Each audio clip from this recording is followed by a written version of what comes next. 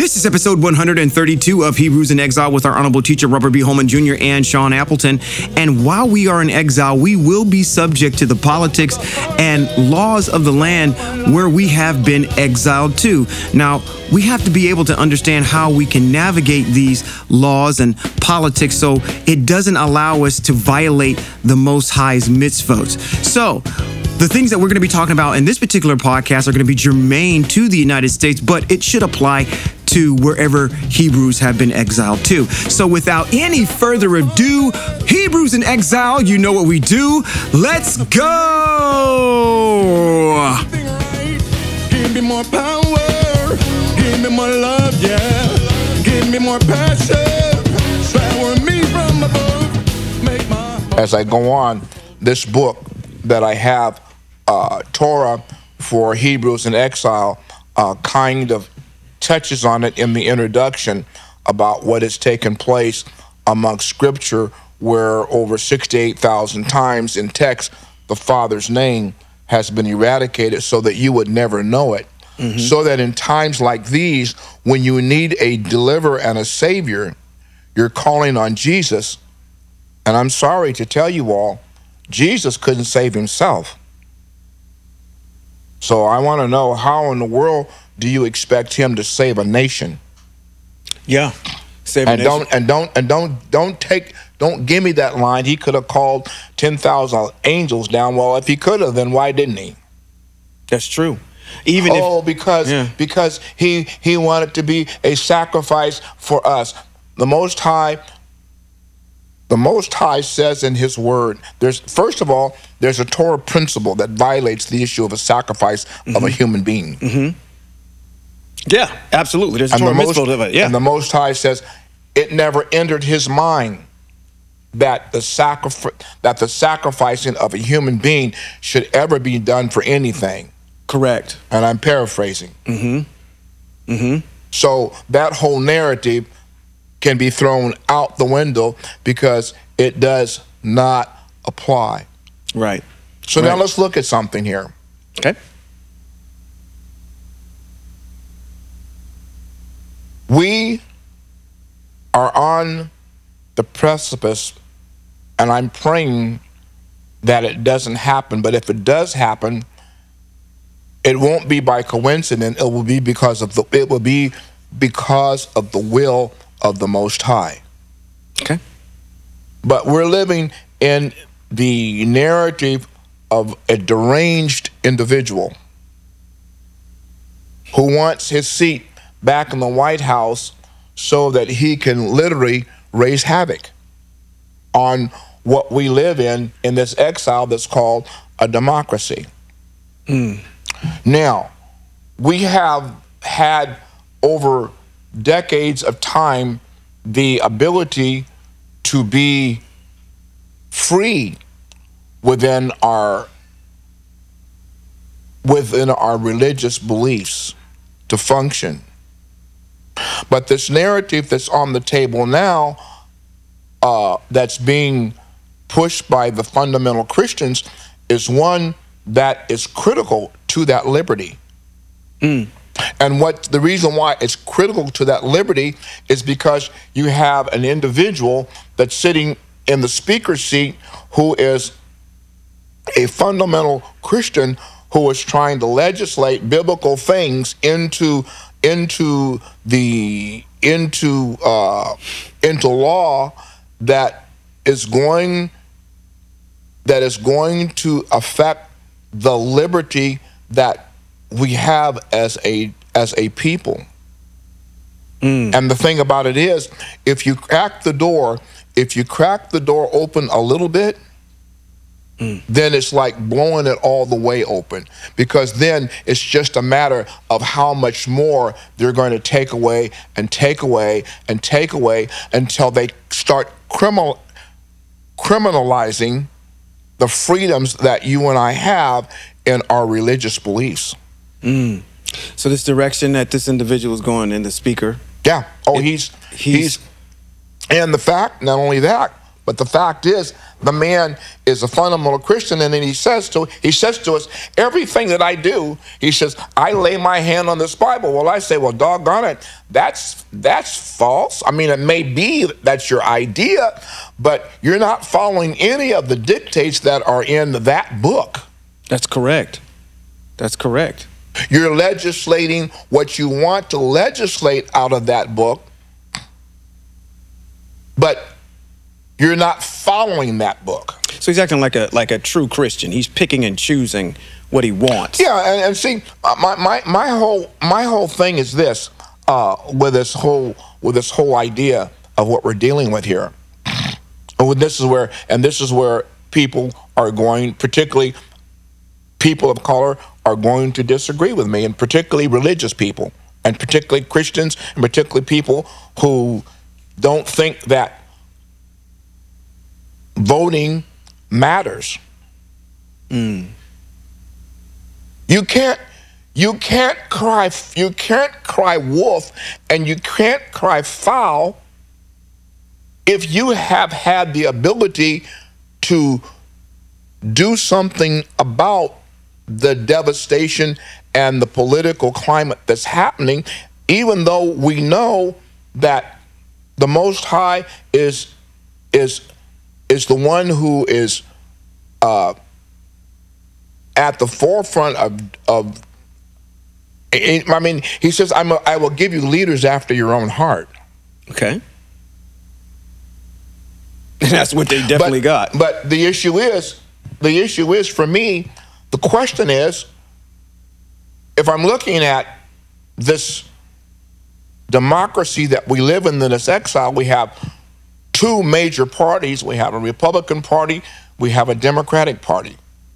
Okay, now we have this issue of choosing. Both of them are bad. Absolutely. But it's like going to the optometrist. And she flashes before you a sign. She says, okay, which one is good? Which one is better? Is this better or is this worse? So the issue becomes one that we can sit on the sideline, and then finally you choose the one which is better. Even though one that's better is better than the one that was worse, it may not still be as clear as it needed to be, but it fits the narrative that you can at least see with the one that's better, other than the one that's worse. I'm giving you a parallel analysis of where I'm going. So the question is the Democratic Party good, better, or worse than a Republican? Well, you have to pay attention to the narrative that's coming out of both houses to determine that. And it's obvious. It's obvious to a sane, responsible person that the Republican Party is worse. And if that party claims the White House for these next 4 years, I'm going to tell you all, personally, I don't want to hear a word out of anybody that's black that didn't vote. I don't want to hear it. I don't want to hear, no, I don't want to hear it. Oh, well, they've taken away, I don't want to hear it. And the reason I don't want to hear it is because you have an opportunity to make a choice between that which is good or that which is worse, or you don't do anything at all. So now I go to the optometrist, and she says, well, which one is good? Is this one good, or is this was better, or is this worse? Well, I said, well, I don't want to choose anyone. So now I come out of the office being totally still, I can't see. Because I made a choice not to choose either. So now I can't complain about the fact I can't see when I had an opportunity to be able to see with something that was at least going to let me see better. So let me go ahead, finish your point. You're there. So let me ask you this. So like you said in the beginning in your opening statements, that this is, or let me frame the question a different way. How should the Ibir, who's aware, feel about the statements that you made? Because it seems very poignant and very direct that you're making this point about individuals, Christians, you classified it, Christians, evangelicals, melanated people. Every legislated bill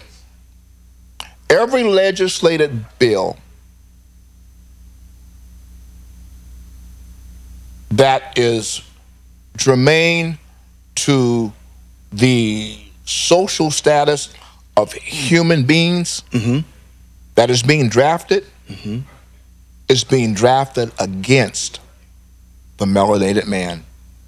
And if you're not listening and if you're not paying attention, then you don't know that. So you can't cry foul when the people that are in control pass legislation, pass bills, put them in order for a deranged man to sign off on, that have you in their grips and in their sight. If you don't know you have a bullseye on your back now, if things go awry and that party gets the White House, every black person in America, and particularly in the South and the Midwest, I would say all over the United States, every black man is going to have a big bullseye on his back, because the freedoms of the legislation is going to give these monsters the right to reinstitute the devastating actions that happened to our ancestors before any legislation was passed that curtailed it. Because if you look at what's happening, everything is rolling back to Jim Crow law. Now, because I'm gonna get you fired up here in a minute. Well, I mean, I'm get you fired up. You there? I'm ready. I'm ready to roll. Now, here's the problem. I'm going to go back to text again.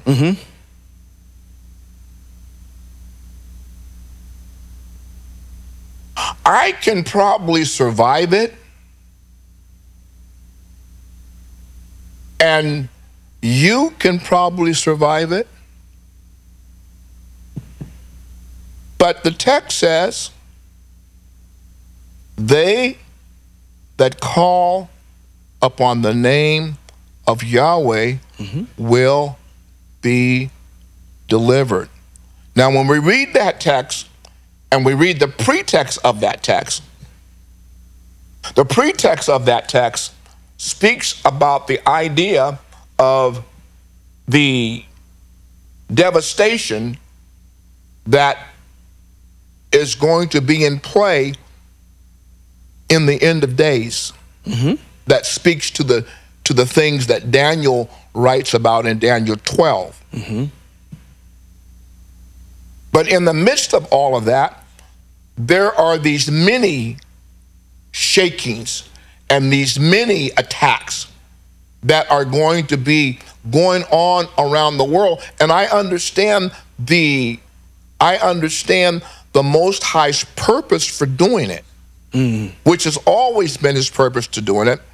He brings a shaking and he brings devastation upon his people to hopefully get their eyes open so that they will turn back to him. The problem being is they are so enamored in this idolatry that the innocent are going to be caught up in the devastation. Yeah. And my heart weeps for the innocent. Because I'm going to tell you all, you heard it first right here. When hell breaks loose, calling on Jesus is not going to bring you deliverance. And it hasn't. Not. Yeah. It is not. And history records, I am sure, just based on what I know and how I was raised and where I've been, that everybody that gets in trouble, the first one they go, oh, Jesus is going to save me. Well, I mean, No, not at all. no. There's proof of that. No. You lived through that whole entire era of that. Where what? That's why we have like an Honorable Minister Louis Farrakhan and the Nation of Islam, where like we have talked before off camera, you rarely hear, anytime Farrakhan gets on that microphone, you rarely hear him talk about anything germane to being a Muslim. It's all germane to uniting a people in order to overcome an oppression that we have. Anything that happened in the 60s ain't had nothing to do with Christ. Had everything to do with the people coming together in a united front, showing the powers that be that we're not going to have it anymore. And at every turn, Jesus never showed up for any of that, because you had a plethora of individuals that either believed or didn't believe, and the thing still got accomplished. What I'm finding interesting about your dissertation is trying to convince young people of what you're saying. Because you have a wisdom and a knowledge base that they don't. We have individuals that are in here that are 25, 30 years old that have never experienced what you're saying. Roll back to Jim, not to say that you lived through Jim Crow, No, but I'm saying you lived through the 60s. You lived through dogs getting sicked on people. You lived through all those types of things. And matter of fact, in California, which was a hub in Oakland, where the Black Panther Party movement was, and defending our people. So you're vested in not seeing us roll back words into that type of oppression, if you will, of our people. And I think it's kind of difficult to convince young people that we live in a day and age now where it's comfortable. And then to roll into that, they don't know anything about that other than what they've read in a book or maybe seen in TV. Johan, can you cut that heat? Yeah, I mean, starting to cough because I'm overheated. Oh, okay. Yeah, it's one of these things where, you know, I'm kind of curious to get your response for a statement like this. I'm not talking about myself, because I'm on the same page with you. I know, I understand you. I'm a young Hebrew. Things are tranquil to benign to nominal right now as far as seems like race relations are in the United States. I'm not seeing, you know, it's happening. You know, people are still dying, but it's not at the overt rate that it was before in the past. So there is some tranquility that's there. But as an Ibir, I'm aware. I don't care about what happens to this country, because I ain't supposed to be here in the first place. Well, I mean, I get that. So what difference does it make that some clown wants to get up there and put his foot, hand, elbow, neck all on the Bible and say and legislate whatever he wants to legislate? This is their country. This is true. It's not ours. You're right. And I would think that for most people, for the Ibir, they're motivated enough to say, okay, well, the Most High is put, even in Devarim chapter number 28, the Most High enumerates all these atrocities that are going to happen that are way far worse. Oh, absolutely. Than where we are at right now. Oh, absolutely. So for them to acquiesce and to that, I think it's important that they do. I'm not talking against it. I'm just simply saying that there's a pervasive attitude to relent. To say, okay, well, I'm not going to vote. I'm not going to participate. Nothing's ever going to change. It's always going to be the way that it's going to be. And ultimately, I'm not supposed to be here anyway. And just my response to that is this, okay?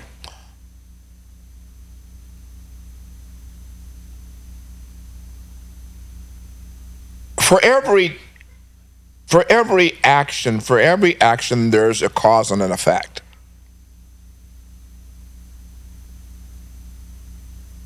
Me personally, I can't sit back and take that attitude, because I'm going to get back to my analogy. Okay. And the analogy is this better? Or is this worse? Right. Am I going to reject both and be blind? And in my blindness, I have no one to help me navigate what has just happened. When I had an opportunity to choose better over worse, even though better is better than the worse. Right. And change, while change in terms of how people feel about black and brown people is not going to change, yet and still better legislates better it legislates better on my behalf, that at least slows down or negates the mayhem that we're going to see. Because when the mayhem happens, it's going to happen for a 4-year period, and we may be back in the same position we have been in since the 2020 election, with this raging maniac having to be blown out of the Capitol with all his cohorts with him, in order to bring about some aspect of civility. And the issue is, for me, it's a matter of civility. Yeah, and I agree with you. And I think, because the thing about it is, your children, excuse me, I'm hot. I listened to the narrative on, hey, Lamont, right, I see you there. Isaiah 45 and 5. You can go back, my friend, to Isaiah 44, and you can go back to 43, and the Most High will say, to whom do you compare me? And who is like me? And there is none beside me. I am your your Savior. I'm your Redeemer. I'm your rock. I understand text. Can y'all grab a water? I understand text that speaks to the nature of who the Most High is. As a matter of fact, beginning the first Sabbath in December, I will be once again jumping back into the book of Isaiah, chapter 44 and 45, and we'll be teaching there that on the Sabbath. So I got you, young man. I see you there. Thank you so much. Now, well, hold your thought. Hold your thought. Let me give you some rest. Well, we got dead air. We can't have dead air. No. So I'm good. Yeah, let me have that. We can't have dead air. Is not good. So the issue that thank you, by the way. So I guess I'm with you on this particular point. And I think it's important for individuals to be able to go ahead and exercise their ability to vote, because we never want to get to the point, even though we do realize, I guess this is what makes it right for me in my mind, based on what you're saying, if I'm putting all the pieces together. It's our ability to interact with the litigious system in this country is important. It's salient. Why? Because at the end of the day, for me, I don't ever want to get to a point in this country where I can't worship on a Shabbat. Exactly. I don't want to ever get to the point. So it's not a matter of, okay, in my mind, well, I'm not participating because of the fact that I know that these laws are complete dog trash. Oh, yeah. Or how this government is ran is complete dog water or a dumpster fire.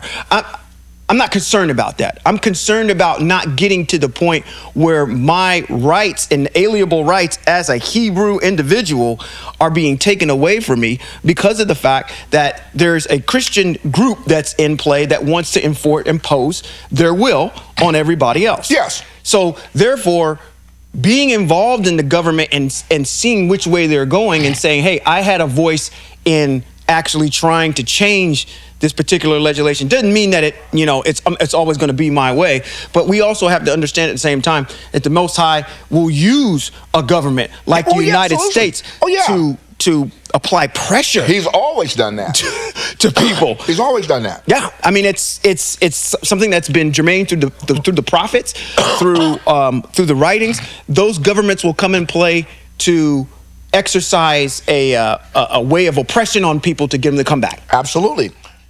Here's the thing that you should be afraid of. Mm-hmm. The thing that you should be afraid of is the fact that the things being legislated while you as an adult may not feel the pressure of it, but your children are sitting out there in the wings being picked off by legislative things that they don't have any control over, and you as an adult are sitting in the wings and letting it happen. Right. And then when it's happening, you want to cry about it. Well, you cry at the ballot box. That's where you make your noise. And you get your voice heard, yeah. I agree. I would hate to have one of my daughters, as a young father and a young daughter, to have my young daughter raped. And she has no rights because legislation has gone in to not afford her the ability to cleanse herself of the filth that has been put into her by some deranged individual. Sure. Because I'm sitting on the side, letting it happen, and then your little side groups were having a discussion about it. But when you have an opportunity to vote about it, you don't do nothing. So my point is this: if you don't take advantage of the opportunities to make a decision of what's worse, what's better, and you walk away blind, then you don't have the right to complain. Right. I mean, it's quite, well, you don't have to, listen, you don't have the right to complain. And the thing about it is, we're like the white people. Okay. Well, as long as it hasn't happened in my house yet, I'm not concerned about it. Yeah, I'm kind of blind to But the minute it happens in your house, then now you want to rise up and do something about it. See, these white politicians don't care. They don't care about legislating against the things that are killing the society because predominantly it's not happening to their families. It's not happening in their house. The minute it does, then it becomes an issue. Now we're going to write legislation for it. Right. But as long as it happens to the poor black folks and the poor white folks, the poor white trash man, it's affecting them, not us. Well, then it doesn't bother us. It's like gun legislation. They're not going to do anything about gun legislation until one of them legislators gets shot. Yeah, until, which probably would have sparked some type of discussion if they would have succeeded in actually breaking in on January 6th and probably executing some people with those same gun laws upon which they're trying to protect. That militia breaking in and saying, now these politicians are coming in here getting shot and everything. Now we got to do something about this. Now this can't be. You all are probably saying, what has this got to do with Scripture? A lot. What has all of this conversation got to do with Scripture? Lead us in the right direction. Come on, because I'm saving my thunder. No. You always... Because I got something I want to draw in with this Hamas thing. Well, I want you to go there, and Okay. I want you to get there, but, you know, because it's a totally different perspective on how I looked at this thing that's going on with this Hamas bit. So let me just jump into what I was talking to you about on Shabbat. Well, hold on your point then. Go ahead. Hold your point. Go ahead.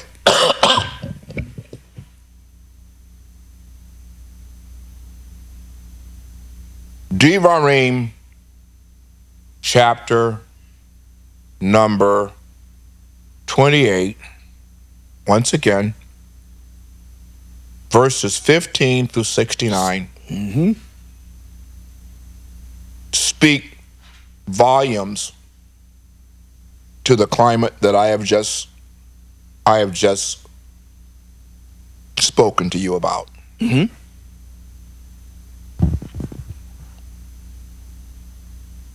When you are an enslaved people, you do not have any rights. And our people, one, don't want to know that they are the Father's people. True. They don't know, and they don't want to know. I'm going to give you all something to look at, okay? And then we're going to transition. I want you to go to YouTube, and I want you to look up the 115th convocation of the Church of God in Christ. I want you to pull that YouTube up, and I want you to look at that video, and I want you to ask yourself, what are you looking at?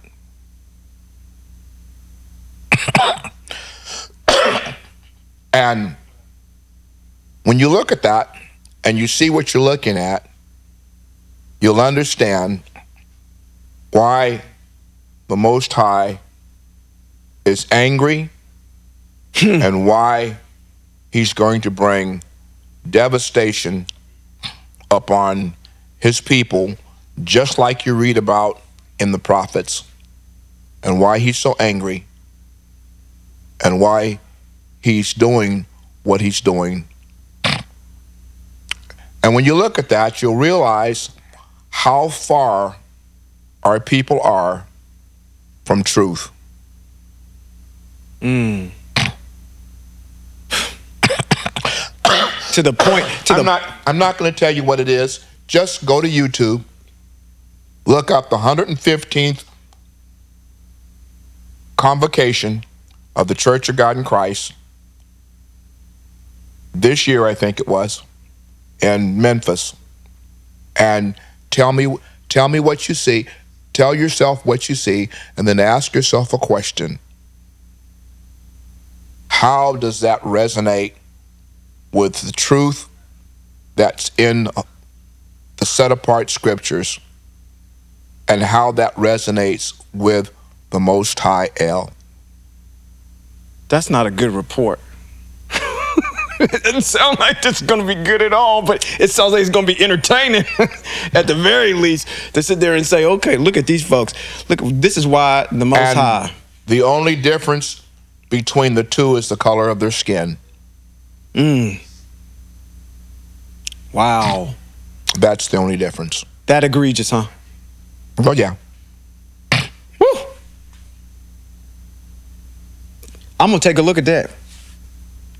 Now, we're going to take a transition from where we are into another political bag that's confronting us, and that is the issue that's going on between the Palestinians and the Ashkenazis and this place that has the name Gaza.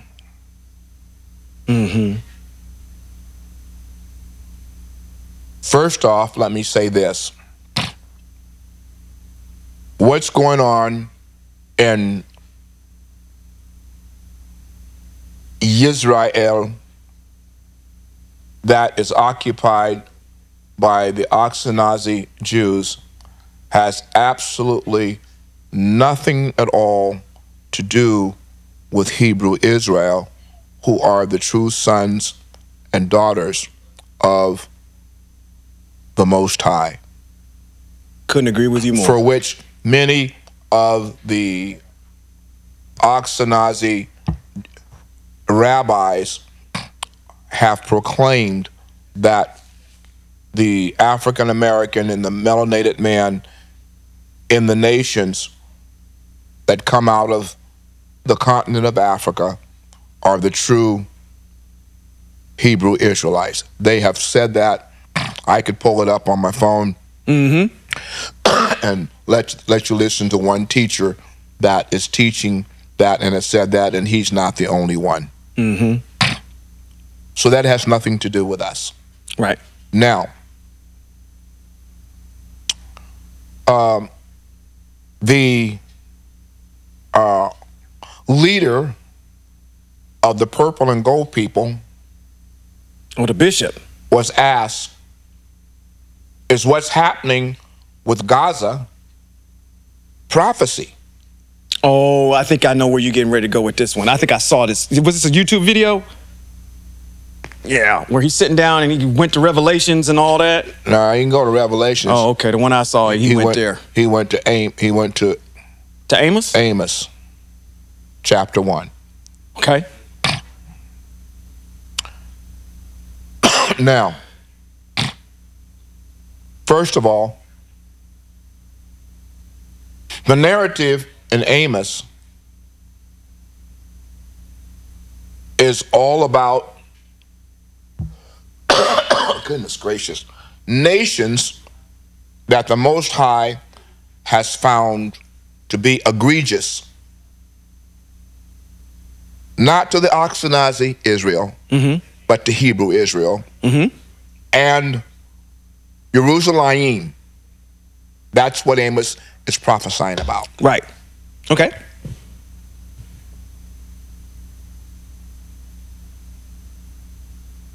So you can't use the Palestinians and Gaza being destroyed, even though that's what Amos says is going to happen.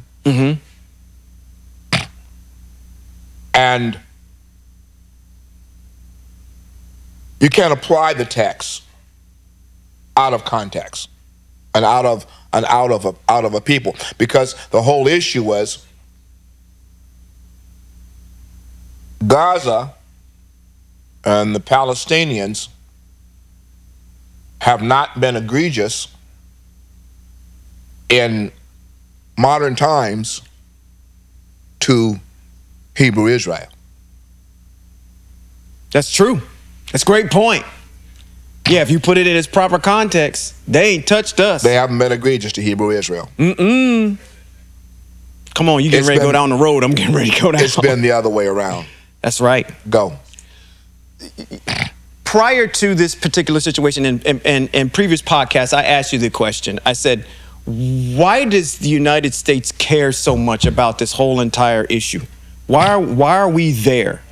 And obviously we have we send money over there. There's a vested interest that's over there.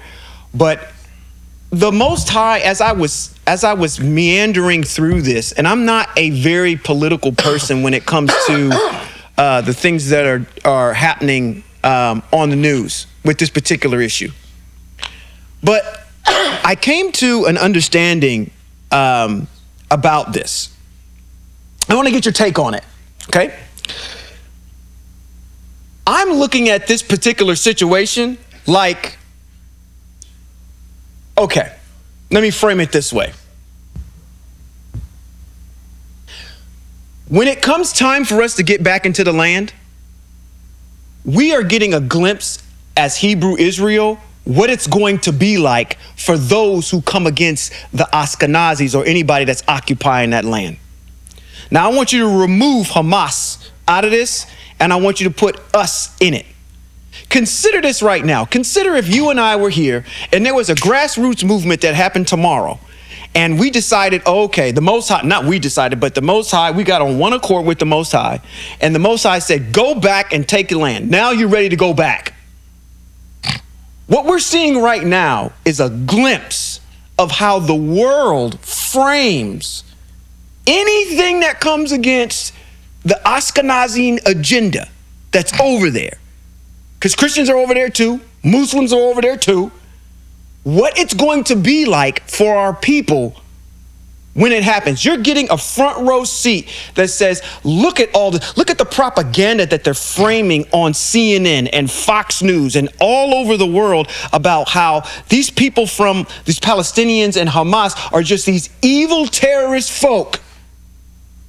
Anybody that's claiming any stake to that land other than the people that were there in the 1948 Balfour Accords that were awarded to them. Now let's frame this in so people can understand this. When we talk about our land, we're talking about a land mass that's way bigger than what is the state of Israel is. Oh, absolutely. Right now. Oh, absolutely. What you're witnessing on TV and what you have drawn on borders is the state of Israel.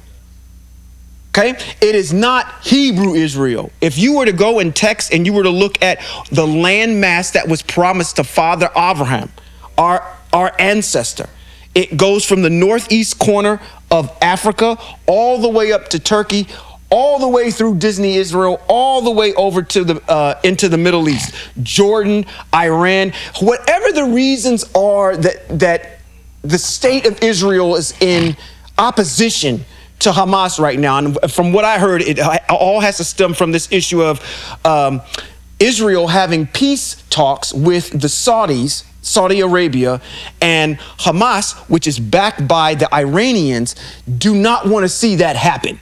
So Iran is getting involved with this Hamas deal. Now, I'm getting this from the news. I don't have boots on the ground or being firsthand of what's happening behind the scene. But the only thing that resonated with me was the fact that if we decided to take the land back right now, and instead of Hamas, and that was a bunch of black folk trying to do that, this is how we would be demonized.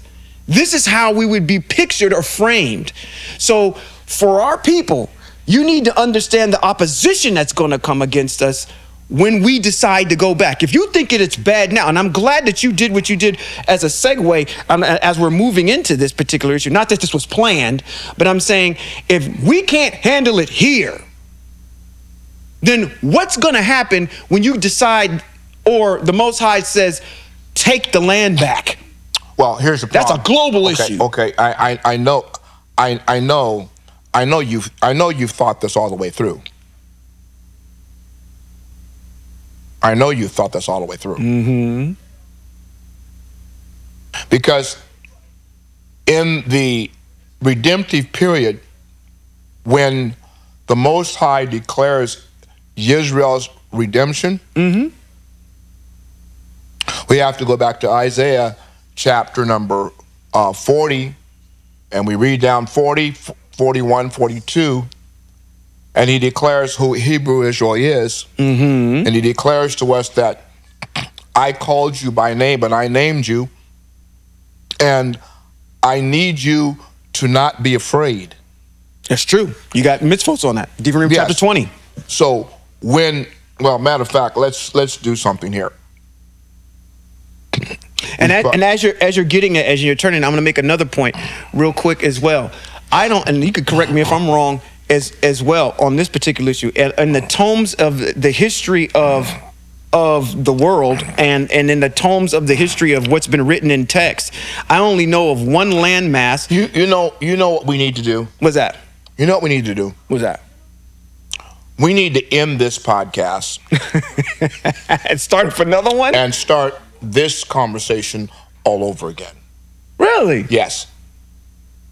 We can do that. We can do podcast number 2 and get knocked 2 of them out. Yes. So when we say that point. Yeah. Okay. Say that point. Okay. You got it. Listen, those of you that are online and our engineers in the back,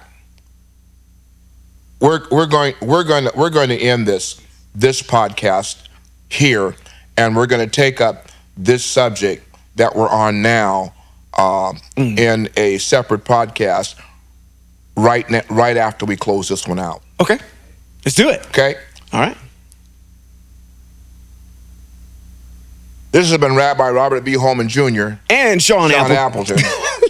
And this has been Hebrews in Exile. Shalom. Shalom.